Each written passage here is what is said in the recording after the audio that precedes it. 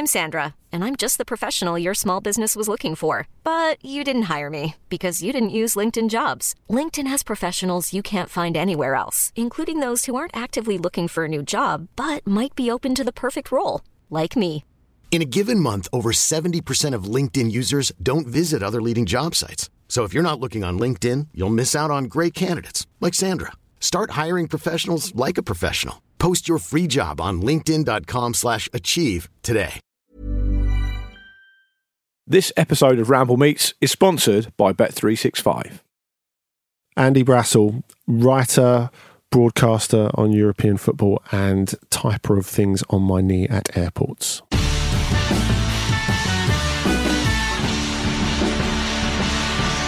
Andy, it's an absolute pleasure to have you here with us in the Ramble Meets seat. Pleasure to be here. And I think clearly a lot of people who listen to the Football Ramble will also listen to On the Continent and will know all about what you bring to the table. But why don't you give listeners, and me really, a little précis of how you came to be where you are today? Well, after leaving university, which was kind of to put off getting a job, perhaps, I was putting on DJ events, doing a bit of temping in offices because I didn't really want to do a proper job.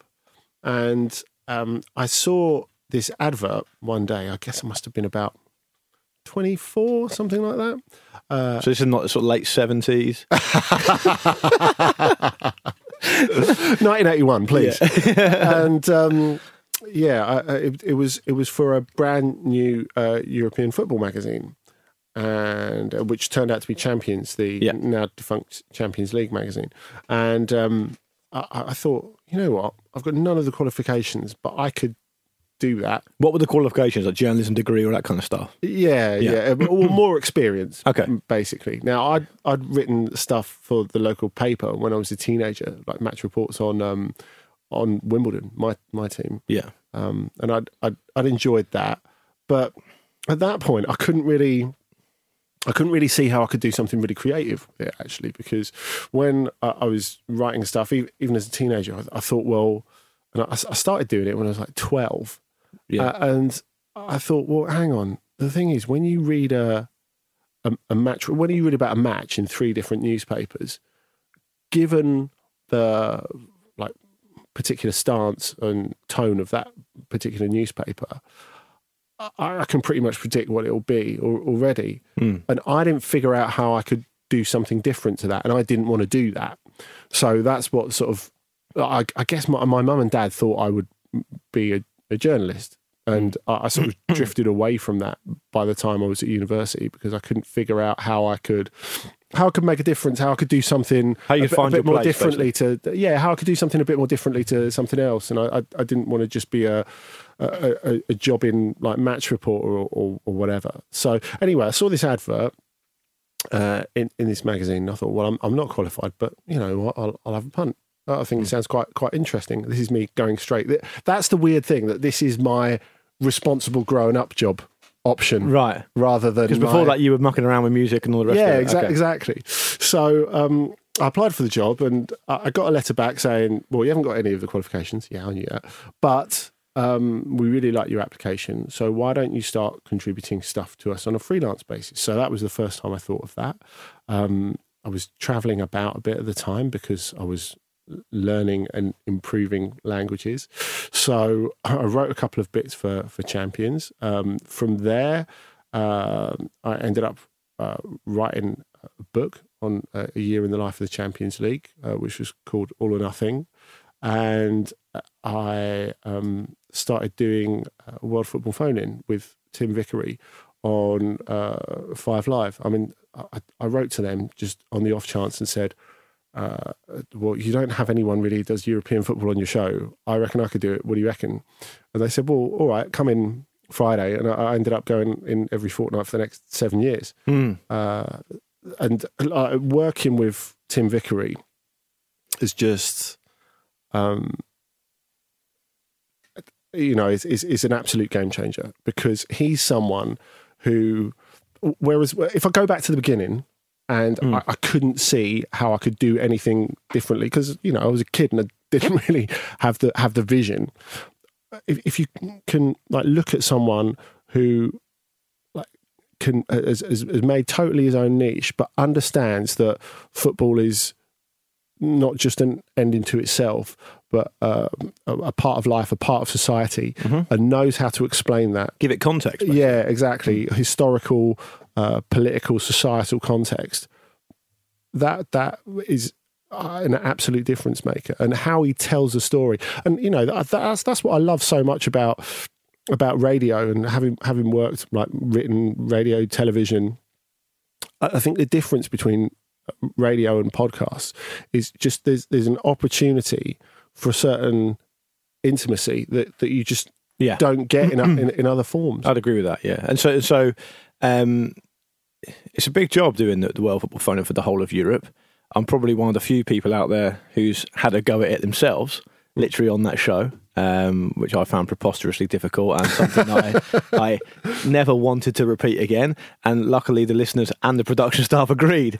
But how did you make that leap from? I mean, I think for a lot of people, and I don't want to make this too hagiographic and be too nice to you, because that's not my style. Great word. Thanks. I don't even know if I pronounced it right. Nor do I. But anyway, it's the beauty of it. But people will know you as someone with an extraordinarily large knowledge of European football, brain the size of a planet, all the rest of it. Everyone here, for example, thinks you're a dream to work with purely because you just know so much. How did that knowledge sort of manifest itself? How did you gain that knowledge? Is it bracketed in with the idea that you can speak other languages as well, so that gives you a different insight into the cultures of different nations? Or is it just something you are very good at retaining information? Yeah, I'm not really good at retaining stuff in like real life, like remember to buy milk, right? Okay, all that sort of stuff. Okay. So I think that Homer Simpson. Well, nor am I, but I've not got this payoff. I think that Homer Simpson thing about the boy, every new thing I learn pushes something else out of my brain. For example, your son's birthday or something. yeah. But I think it's really wanting to learn all the time and wanting to know stuff all the time. Being interested. Yeah, I mean, if I think like... But you didn't start with this knowledge. You gained it in some way. Yeah, of course. And if I think back to the beginning, I think, when I was first getting into football, when I was like 8 or 9 years old, I mean, this is the bit that makes me sound like I'm 102. It is the fact that when I was a kid growing up in the 80s and 90s, there was nowhere near the amount of football there is on television at the moment. Yeah. And that's why for people like us, I guess, and James Horncastle and other people that like Football Italia on Channel 4 is such a touchstone. Yeah. Because to have like not just like free football, which seems like bonkers nowadays, doesn't it? Yeah. But like to totally immerse yourself in another league. It was amazing. I mean, for most people, they didn't even get regular English football on the television at that point. But certainly, when I was first getting into football in the late 80s, there was mid to late 80s. There was hardly any European football on television. Yeah. You might get the odd bit on Sports Night or whatever. And I used to like lap up those little bits because I grew up in a council estate and I didn't really go anywhere. So to me, it was like my window to the world. Yeah. And, if I saw like, I don't know, Real Madrid playing Legia Warsaw or whatever, I'd go to my mum, where are they? And she'd go, well, there's an atlas there, have a look. Yeah. And I used to pore over the atlas and look at like, where these teams and where these different players were from, and it absolutely fascinated me. So I never really lost that, I don't think, because like it's nice to be appreciated. It's nice for people to say stuff like, "Oh, you know everything" or whatever. But I don't. Yeah. Because no one knows everything, and I think it's really important that you constantly remind yourself of that. Yeah. I mean, the reason why I end up like covering so many different championships and players and clubs is just because I want to know more all the time. I'm very conscious of the fact that I don't know everything, that there's more to find out. There's people who know more about me than particular leagues, and I want to listen to them. I want to learn off them, and I want to see the teams and the cities and speak to the players. And like language feeds into that in a bit, and I think it helps you get under the skin a little bit. But having said that, I think without speaking any decent German, I've managed to do that there. Turkish, at some point, maybe. Yeah. But, the Turkish Super League absolutely fascinates me because the culture in the clubs and the football in the cities interest me. So, there's always more you can learn and there's always more you can know. And that's why I have that outlook that I do. And presumably it's a bit of a self-fulfilling thing, right? So the moment you get the World Football Phone-In gig, which for those people who don't know it, is it still going, by the way? Yeah, it is. Yeah. For those people who don't know It's it, is Tim Vickery takes care of South American football, Andy, or whoever now does it for instead of Andy, takes care of European football, and people are invited from all over the world to call in and ask a question of the pundits.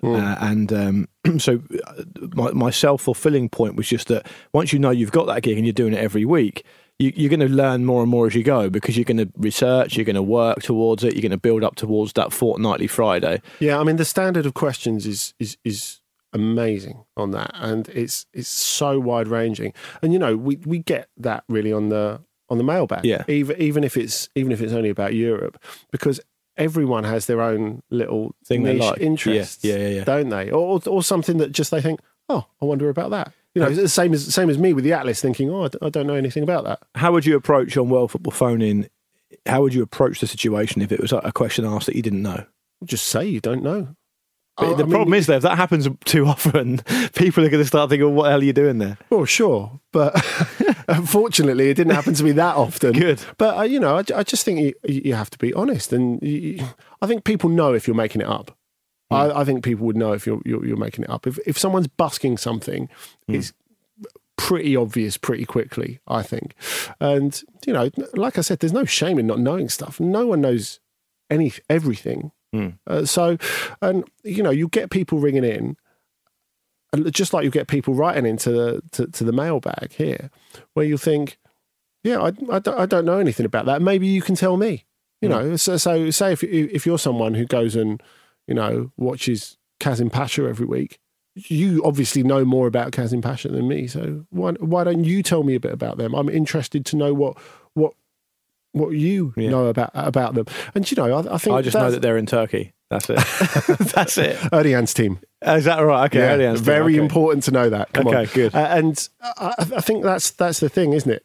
Because it shouldn't just be like a closed community of writers or broadcasters or whatever. The fact is, there are loads of really knowledgeable, passionate, interested and interesting fans out there who have a totally different perspective on their team or the teams that they go and watch than you have. So, getting their knowledge and getting their feel for it as well is vital, I think. Have you gone from being someone who is a proponent of what used to be considered to be quite a niche interest, i.e. the World Football Phone-In was on at 2 a.m. on a Friday night / Saturday morning? Yeah, I know, I still haven't recovered the sleep yet. Yeah, exactly. And it's very, very tricky, of course, because of the availability, and I know that's sort of broken down and being more fragmented this season, but generally speaking, the availability of European football and access to it has become a lot more widespread. Yes. And I think it's much more mainstream now to like European football. Yeah. So you've benefited from that, really, haven't you? I suppose, yeah. If more people are interested and more people want to hear about it and discuss it, then great. But, I think it's really a lot of that is the Premier League, because the Premier League is so incredibly cosmopolitan. Yeah. So the fact that, there are players coming to your club from different cultures and players who might be coming to your club from different cultures that you read about in the paper or online that you want to know about, that is something different. But talking about the sort of environment that I grew up in and how incredibly different that is. I mean, it was quite monochrome, because when I started watching football, not only was there not that much football on television, but also we were banned from Europe, of course. English clubs were banned from Europe with Heysel. That's right. So we were completely cut off from that. And it's still one of my biggest regrets is Wimbledon weren't able to welcome teams to the Cup Winners' Cup in 1988, 89. Well, actually, my biggest regret is that Gabriel Batistuta never signed, but that's a different story that I don't want to get into here. Batistuta and Fashanu, it would have been incredible. That's a whole other episode. Yeah, perhaps with the great man himself. Yeah, and Batistuta. But when I take my kids to school now, and you go into the playground and there'll be, of course, kids with Arsenal and Chelsea and United shirts. Are you still doing match reports of the kids' games and everything? Do you still do that?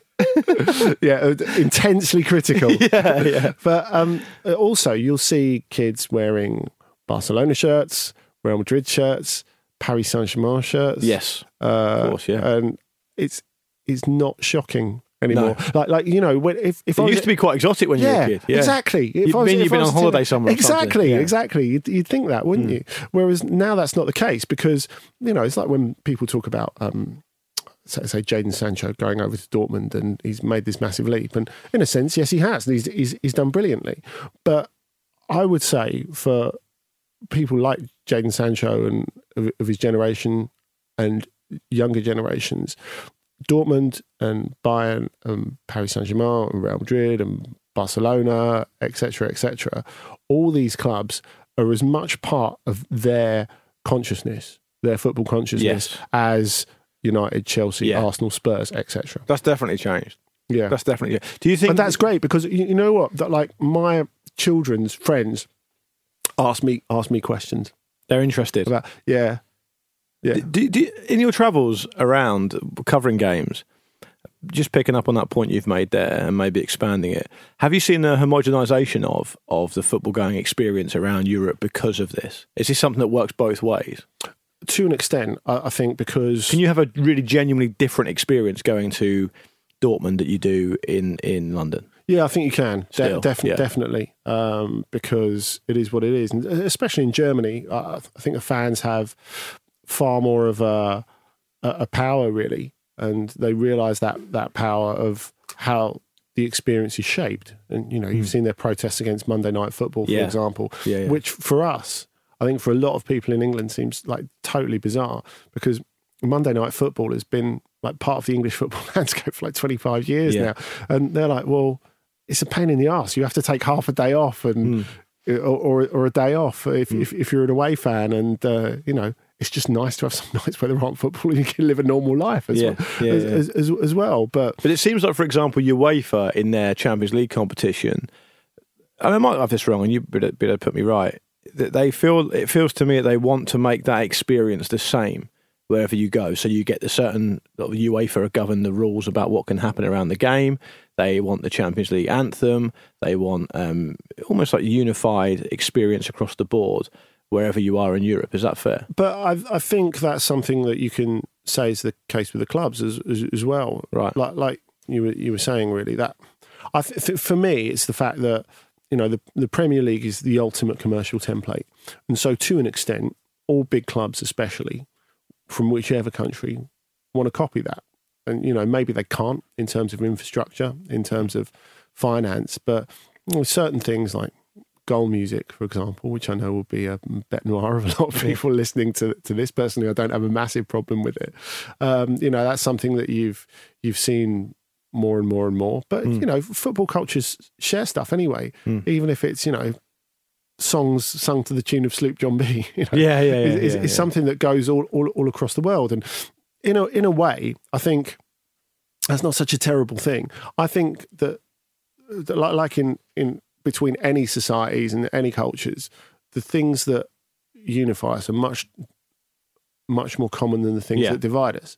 And I think that's the beautiful thing. Like when you go and see football abroad, and it's always been the beautiful thing when you go and see football abroad, that it is definable in its own way. Like when I think of Dortmund, you think of the yellow wall, and every time I go to Dortmund, I think, this is what all football going experience should be like. When you think about, Benfica flying their eagle, whatever the situation, sheer noise at Galatasaray, any of those things, I think the brilliant thing, you'll go there for the first time, you think, oh, wow, this is incredible. This is like nothing I've ever seen before. But then you'll see other little things that are very much like your football experience. So actually, it's kind of the same but different, which is great. I know what you mean. What do you think of the general standard of coverage of European football in this country broadly? I mean, so you'll have the mainstream journalists, the tabloid journalists, perhaps the broadsheet ones to an extent as well, who will go over for big Champions League games when an English team is involved. or when they're invited to comment or cover a story that will involve a player coming from the continent, perhaps to the Premier League. What do you think the general standard of the coverage is of that? Because I think you're in a fairly unique position to judge that. And if it's poor, does that frustrate you? I think it's generally very good. Okay. I'm not sure if that's the answer that you really You're want. too nice to everyone all the time. I'm trying to tease something out of you, mate. That's what I'm trying to do. No, I think it's very good, and I think, you know, one of the most frustrating phrases in life is "stay in your lane." Yeah. Isn't it? Yeah, which course, is ridiculous. Yeah. It's ridiculous for those of us who don't actually really have a lane at all. Stay on your grassy bank. I'm thinking it'd be nice to have one lane. But I think the thing is, because culture is not so separate, because like global culture is such a melange. I think the fact is it's impossible to just stick to one thing. So even if you're someone who passionately believes the Premier League is the best league in the world, and you're not really that interested in other leagues, because of the Champions League, because of different players coming over, you couldn't... You're sort of forced into it. Yeah, you couldn't just stick to one thing if you tried. Nothing's in a vacuum. And so I think there are very few journalists out there who don't have at least some inkling of knowledge, even if it's not their speciality, of European football. So in turn, I think that makes all the rest of us raise the standards a little bit. So I think that's something that's really, really important. But you know, it's... I think as well, the standard is so good nowadays, not just because there are good writers and broadcasters out there and there are different ways to get your message out there. It's not just like, you know, there are a couple of channels. There are very good bloggers and podcasters and people who make videos. So, you know, you have to not just assume knowledge, but actually know stuff. Yeah, so because people will just elect to consume other people's stuff otherwise. Yeah, exactly, because it's all out there. It's all at their fingertips. I think because people can watch football from all over the world, and, you know, it's something we bring up, or I bring up again and again with Ronaldo and Messi. Like, they're the first best players in the world who we've been able to watch every week. Yeah. And that really colours our perception of them. In a way, it kind of makes us desensitized to their brilliance, but that's another story. But the fact is, because people who are even relatively casual observers up until this season with the whole TV schism, generally people can see football from all over the world easily, you know, if they've just got an internet connection. So they're going to be more critical, they're going to be more demanding, and they should be. And so, for that reason, I think the amount of people who write on European football at the moment and speak on it, you have to know something. You have to know something. You can't just... You've got to be bringing something to the table. It can't just be the top line. You've got to know more. You've got to go into greater depth, because otherwise, like I said, like when you're making something up or busking something, people know straight away. Yeah, they know straight away, and the knowledge that's out there. And so, but like I said, from speaking to like my kids' friends to, like, you know, if you start speaking to someone who like recognises you or whatever, they're all so knowledgeable.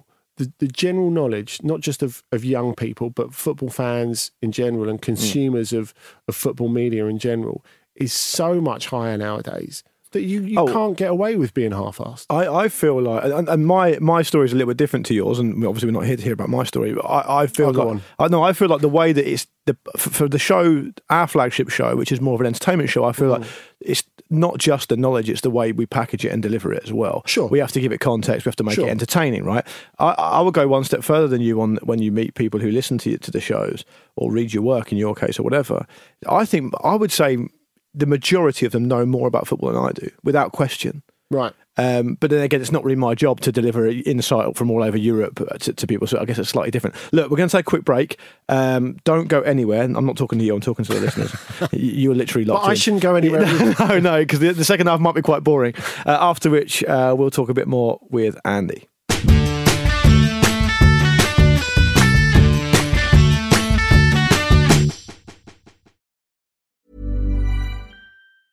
I'm Sandra, and I'm just the professional your small business was looking for. But you didn't hire me because you didn't use LinkedIn Jobs. LinkedIn has professionals you can't find anywhere else, including those who aren't actively looking for a new job, but might be open to the perfect role, like me.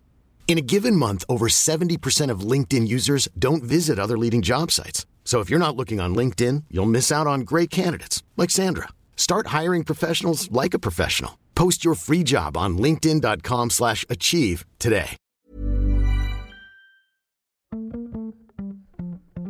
This episode of the Football Ramble is sponsored by BetterHelp.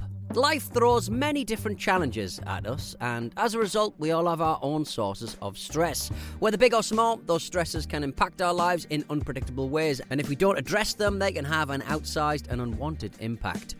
Therapy is a safe place in which we can address these issues, learn to understand them, and find ways to work through them. Having therapy can be beneficial to anybody, not just people who've experienced major traumas, even if you may have not considered it before. It could be simply a time for you to get things off your chest, a way to learn positive coping skills, or how to set boundaries. Ultimately, it can be whatever you need it to be. If you're thinking of starting therapy, give BetterHelp a try. It's designed to be convenient, flexible, and suited to your schedule. All you have to do is fill out a brief questionnaire, and BetterHelp will match you to a licensed therapist. You can even switch therapists at any time for no additional charge. Get it off your chest with BetterHelp. Visit betterhelp.com/ramble today to get 10% off your first month. That's BetterHelp, HELP.com/ramble.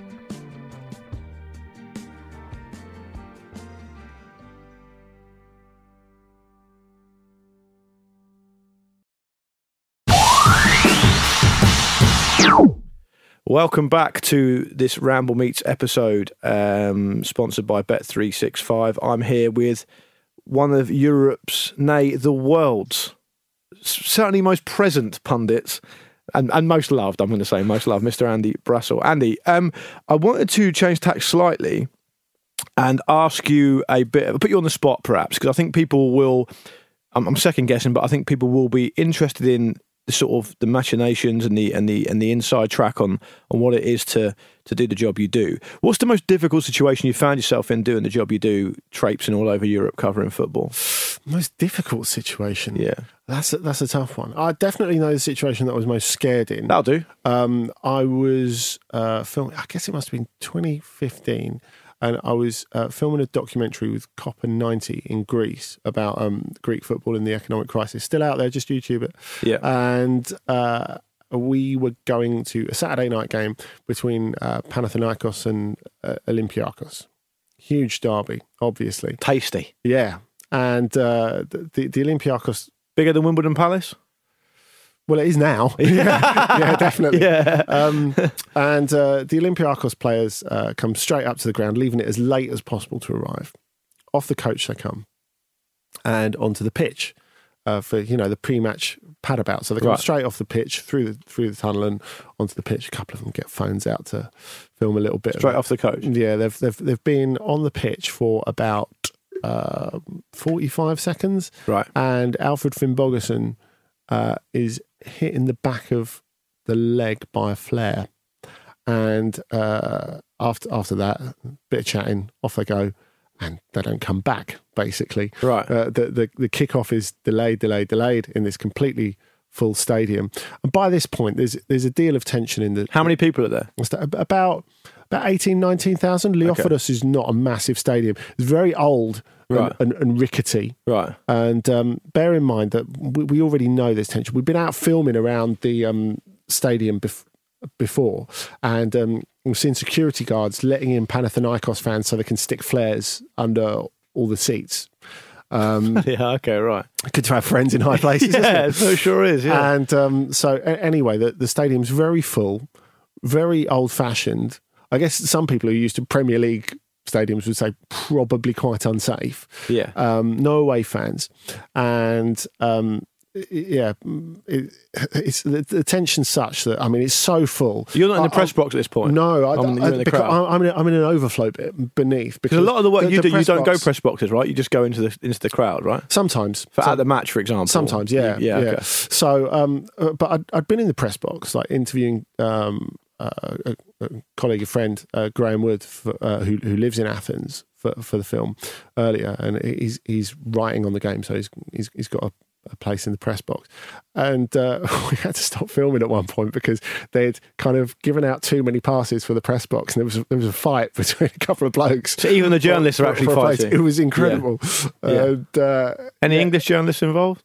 No, I can think of a couple who might. Not on this occasion. Fight would have been over quicker. Well, yeah. But anyway, so there's whispers that the kickoff's been delayed, that Olympiacos are refusing to come out, and who could bloody blame them? The player wasn't injured, presumably. No. I mean, the thing is, I remember speaking to John Amici, who played basketball. NBA, yeah. He played in Greece for a bit as well. Yeah. He played, okay, right. Yeah, he played for Olympiacos, I think it was.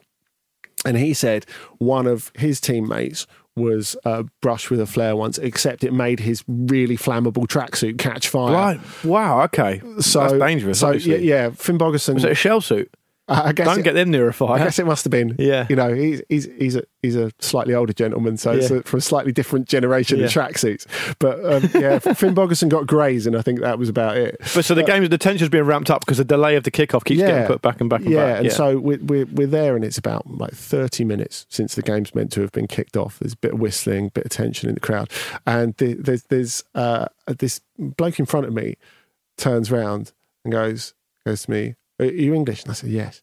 He's a Greek gentleman. He said, "My mate's just been in touch and said they've announced on television that the game's off, so I'd put a tin hat on if I was you." Wow. Okay. And then there's this announcement in Greek, and there's a lot of whistling. Seemingly everyone in the crowd lights a flare, man, woman and child, and the police come and form a cordon in front of the home end. Now, then everyone starts like lobbing flares and fireworks and what. They're in riot gear, have you at the police? Yeah. And then after the ceremonial lobbing of the pyro, some fans break out of some ultras break out of the home end, and them and the police get stuck into each other for a good 15 minutes. Right. And then the ultras who are on the pitch start lobbing flares, and they're coming like closer and closer to us, and this ground is overfilled, like we can't get out basically. Right. You're not going anywhere. And one of the police captains from the pitch beckons forward to some more police in the stand. "You're going to have to come down and help us." And they're like, "No, you're all right." Yeah. Really? I just stay up there. And the thing is, they're really quite close to us. And this is who the fans are throwing the pyro at. They're throwing the pyro and launching the pyro at the police in the stand. And you're in a situation where you're thinking, these police are far too close to us. You're trying to get away from the police. You're thinking, the closer I am to the police, the less safe I am. And you're stuck. You're squeezed in, basically. Eventually, after about 50 minutes, we managed to get out of the stadium. We think, oh, we're all right. And so I go round to... They have a mix zone outside. A mix zone, to explain, is a bit where, after the players come out of the changing rooms at a stadium, they walk through this thing that's called a mix zone, this little tunnel, and they can stop and speak to you if they want, but they don't have to. Anyway, the mix zone there is presumably because of the Mediterranean weather and because it's a very old ground. It's outside. Yeah. And so I sort of go out there to like meet my other colleagues who are in different parts of the ground and think they'll all come back there. And all of a sudden, these young Olympiacos, young Panathinaikos fans emerge from behind a couple of wheelie bins and start throwing rocks at us. Wow. And so we look towards the door to get back into the stadium, to get into the media bit.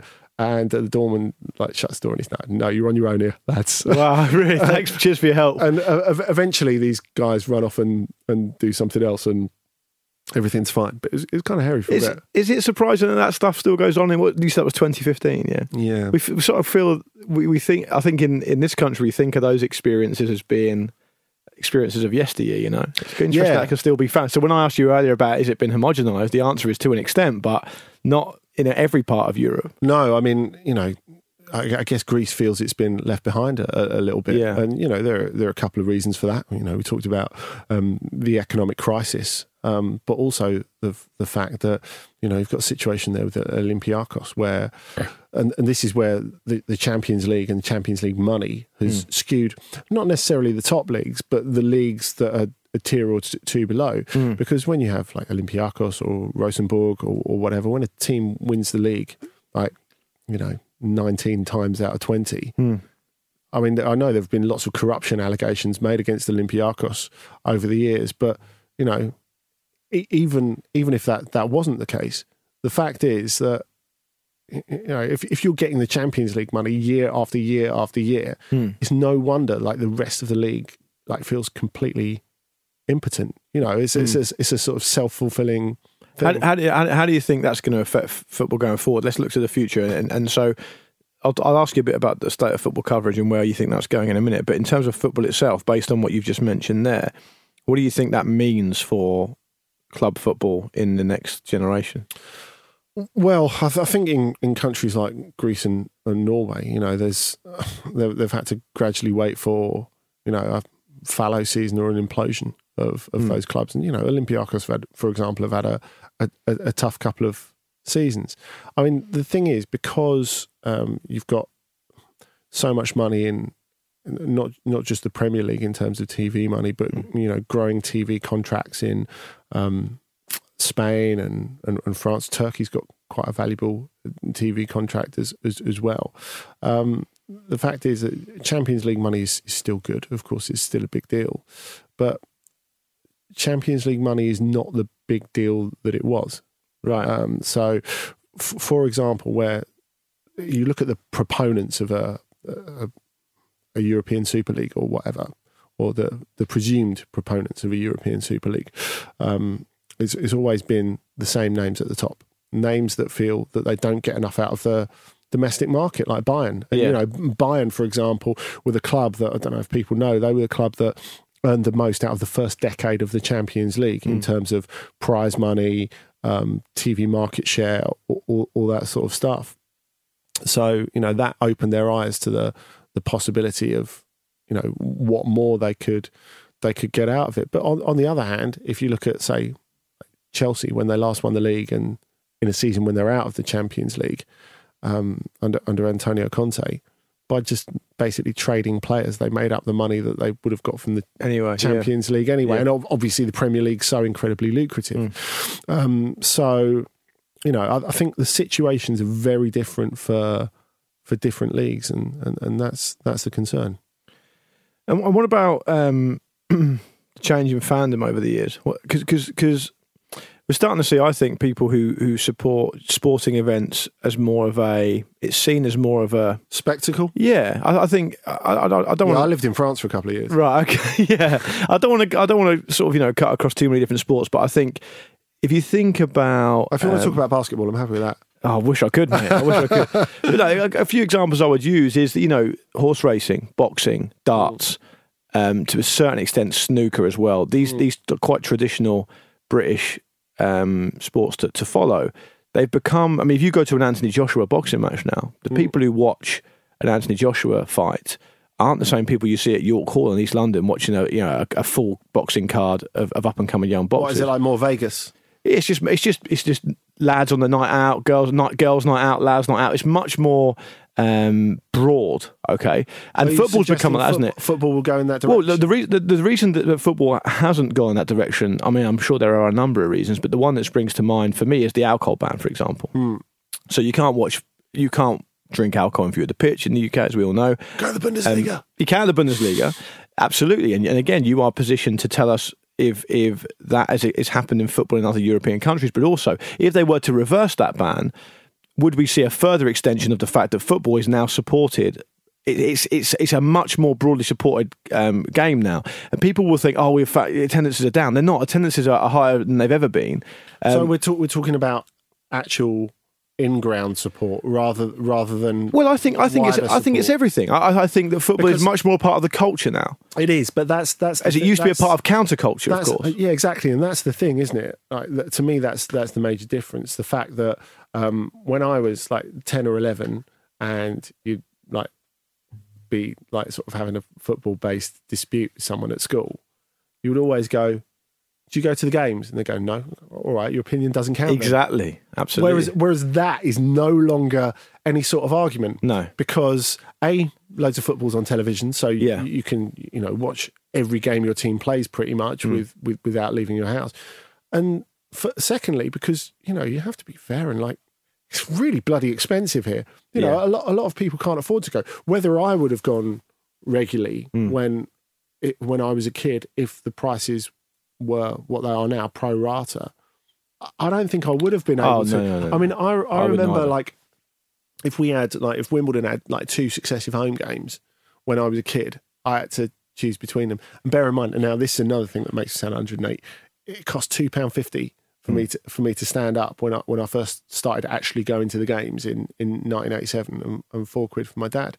And I remember, like, the first thing anyone asks you if you're a Wimbledon fan, apart from, so you support Wimbledon, they're not MK Dons. Well, obviously they're not Wimbledon. Yeah. Is did you go to the cup final in 1988?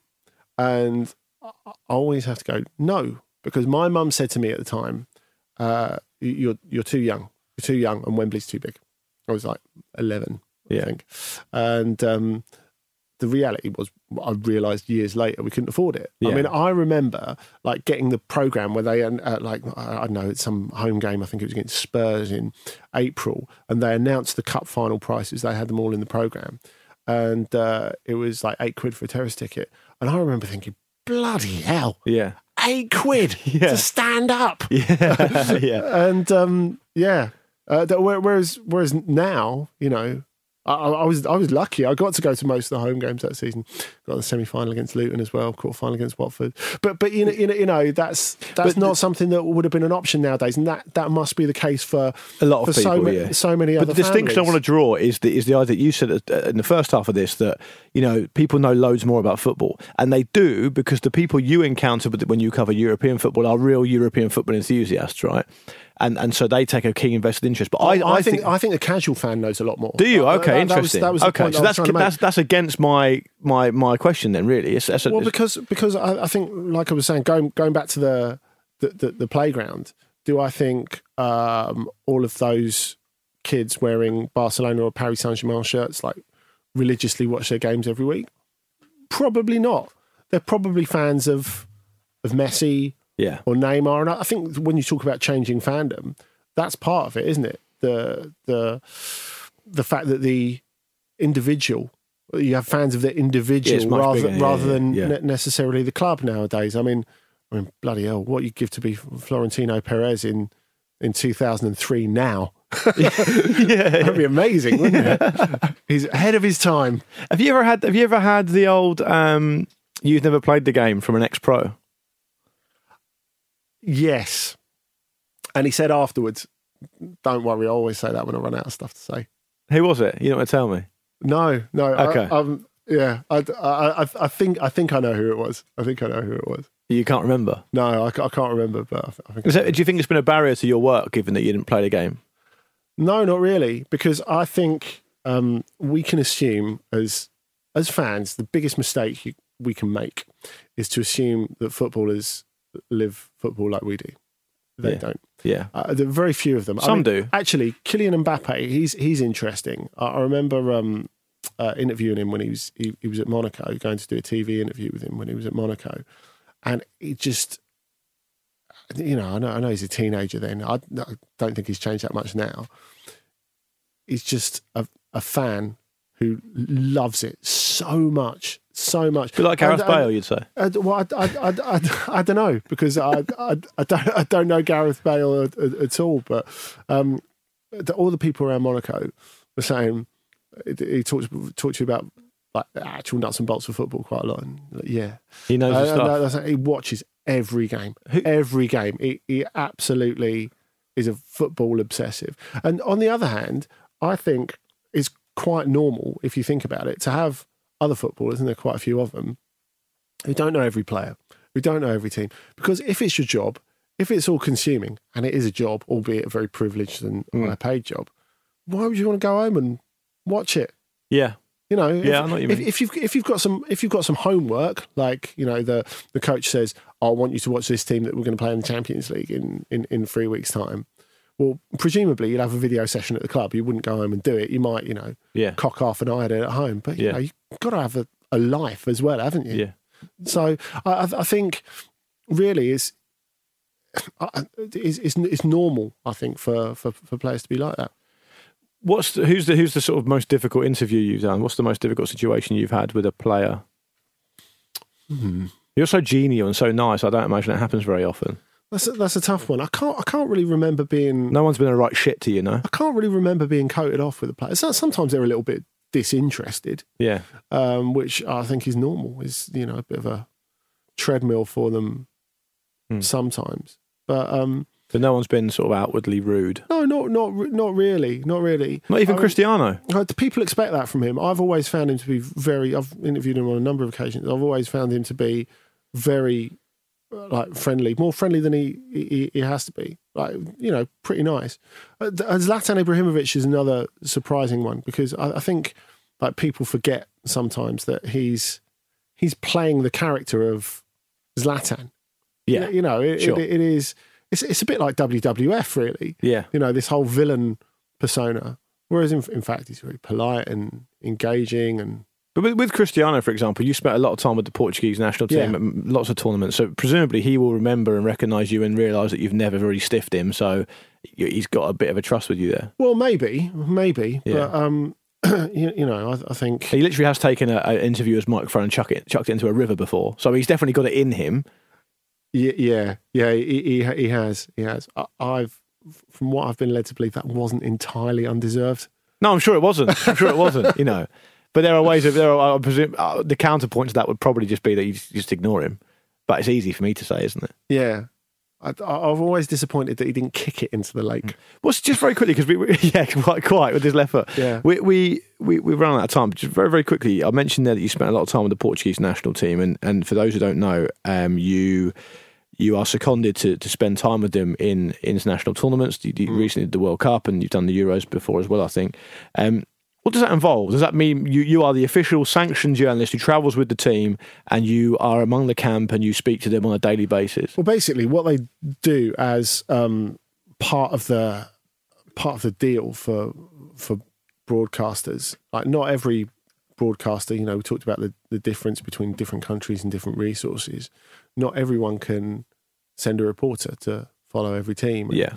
And also, if every broadcasting nation did send a reporter, you'd have 900 journalists at training or whatever. So basically, there's a camera crew that stays with the team that records them training every day and does interviews. And if you're a rights holder, say if you're the BBC or ITV or Turkish or Albanian equivalent, you have the right to go into this big digital locker where we dump all the stuff, and you say, I'd like to see William Carvalho running around a pitch, or Pepe and Cristiano larking about, or and whatever. The squad themselves put different players up every day. Yeah. And so that's what you do. It's a very interesting, very different way of covering a major tournament because, for example, with Portugal this summer, we were at them. We were staying near them. We filmed and trained every day. We spoke to the players every day, and then we fly off with them on the same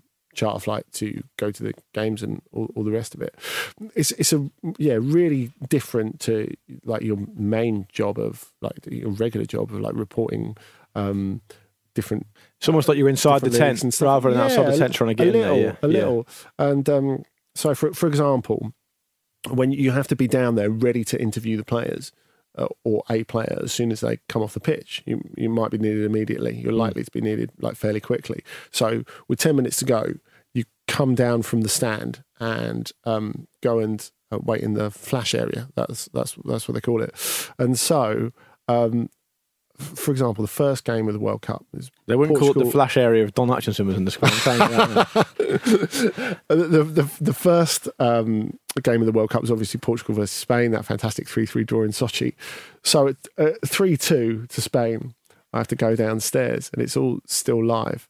And sometimes in certain stadiums, it can be quite difficult to find a monitor that's actually showing it. And the thing is, it was such a great game. I was at the cusp of the tunnel, and it was there on a little monitor, but I got sort of drawn further and further up the tunnel, and I just crept up the tunnel, and I was just behind the sideline when Cristiano Ronaldo scored that free kick equaliser.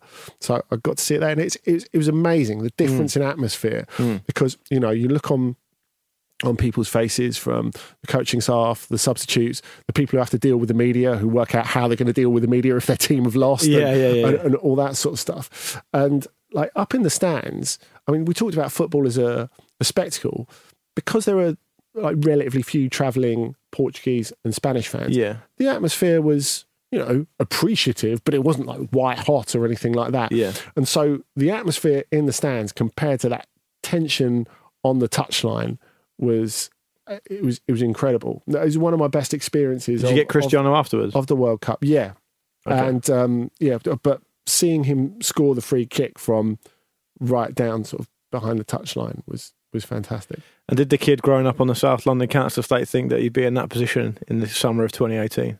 No, we didn't think he'd be in Russia. No. But yeah. So it's been an amazing journey. It's amazing, yeah. Little me would have appreciated it. Well, little me would have had his mind blown, actually. Yeah. I don't think, because like I said, when we were little, I think I flew twice before I was 18. So it's very different now. You do sound like an old man when you say the world has changed, but the world has changed. Yeah. And like, you know, you look at like flying's no longer an elite thing. You know, if say for example, I wanted to go and see Bayern play or Dortmund play, you know, 50 quid of plane ticket later, you're there. Yeah, it's different now. It's totally different. Listen, mate, Andy Brassell, you are a humble man, and I know you don't particularly like talking about yourself too much. Very different to me and to a lot of other people I speak to, but you've done a great job. Thank you very much for your time. I hope people found that interesting. Behind the scenes of one of the finest football journalists working today, in my opinion. That is a personal opinion, and the opinion I'm sure that is shared by everyone listening to this. So thank you very much, and we'll see you on the continent again very soon. Thank you. Look forward to it. This episode of Ramble Meets was sponsored by Bet365. This was a Radio Stakhanov production.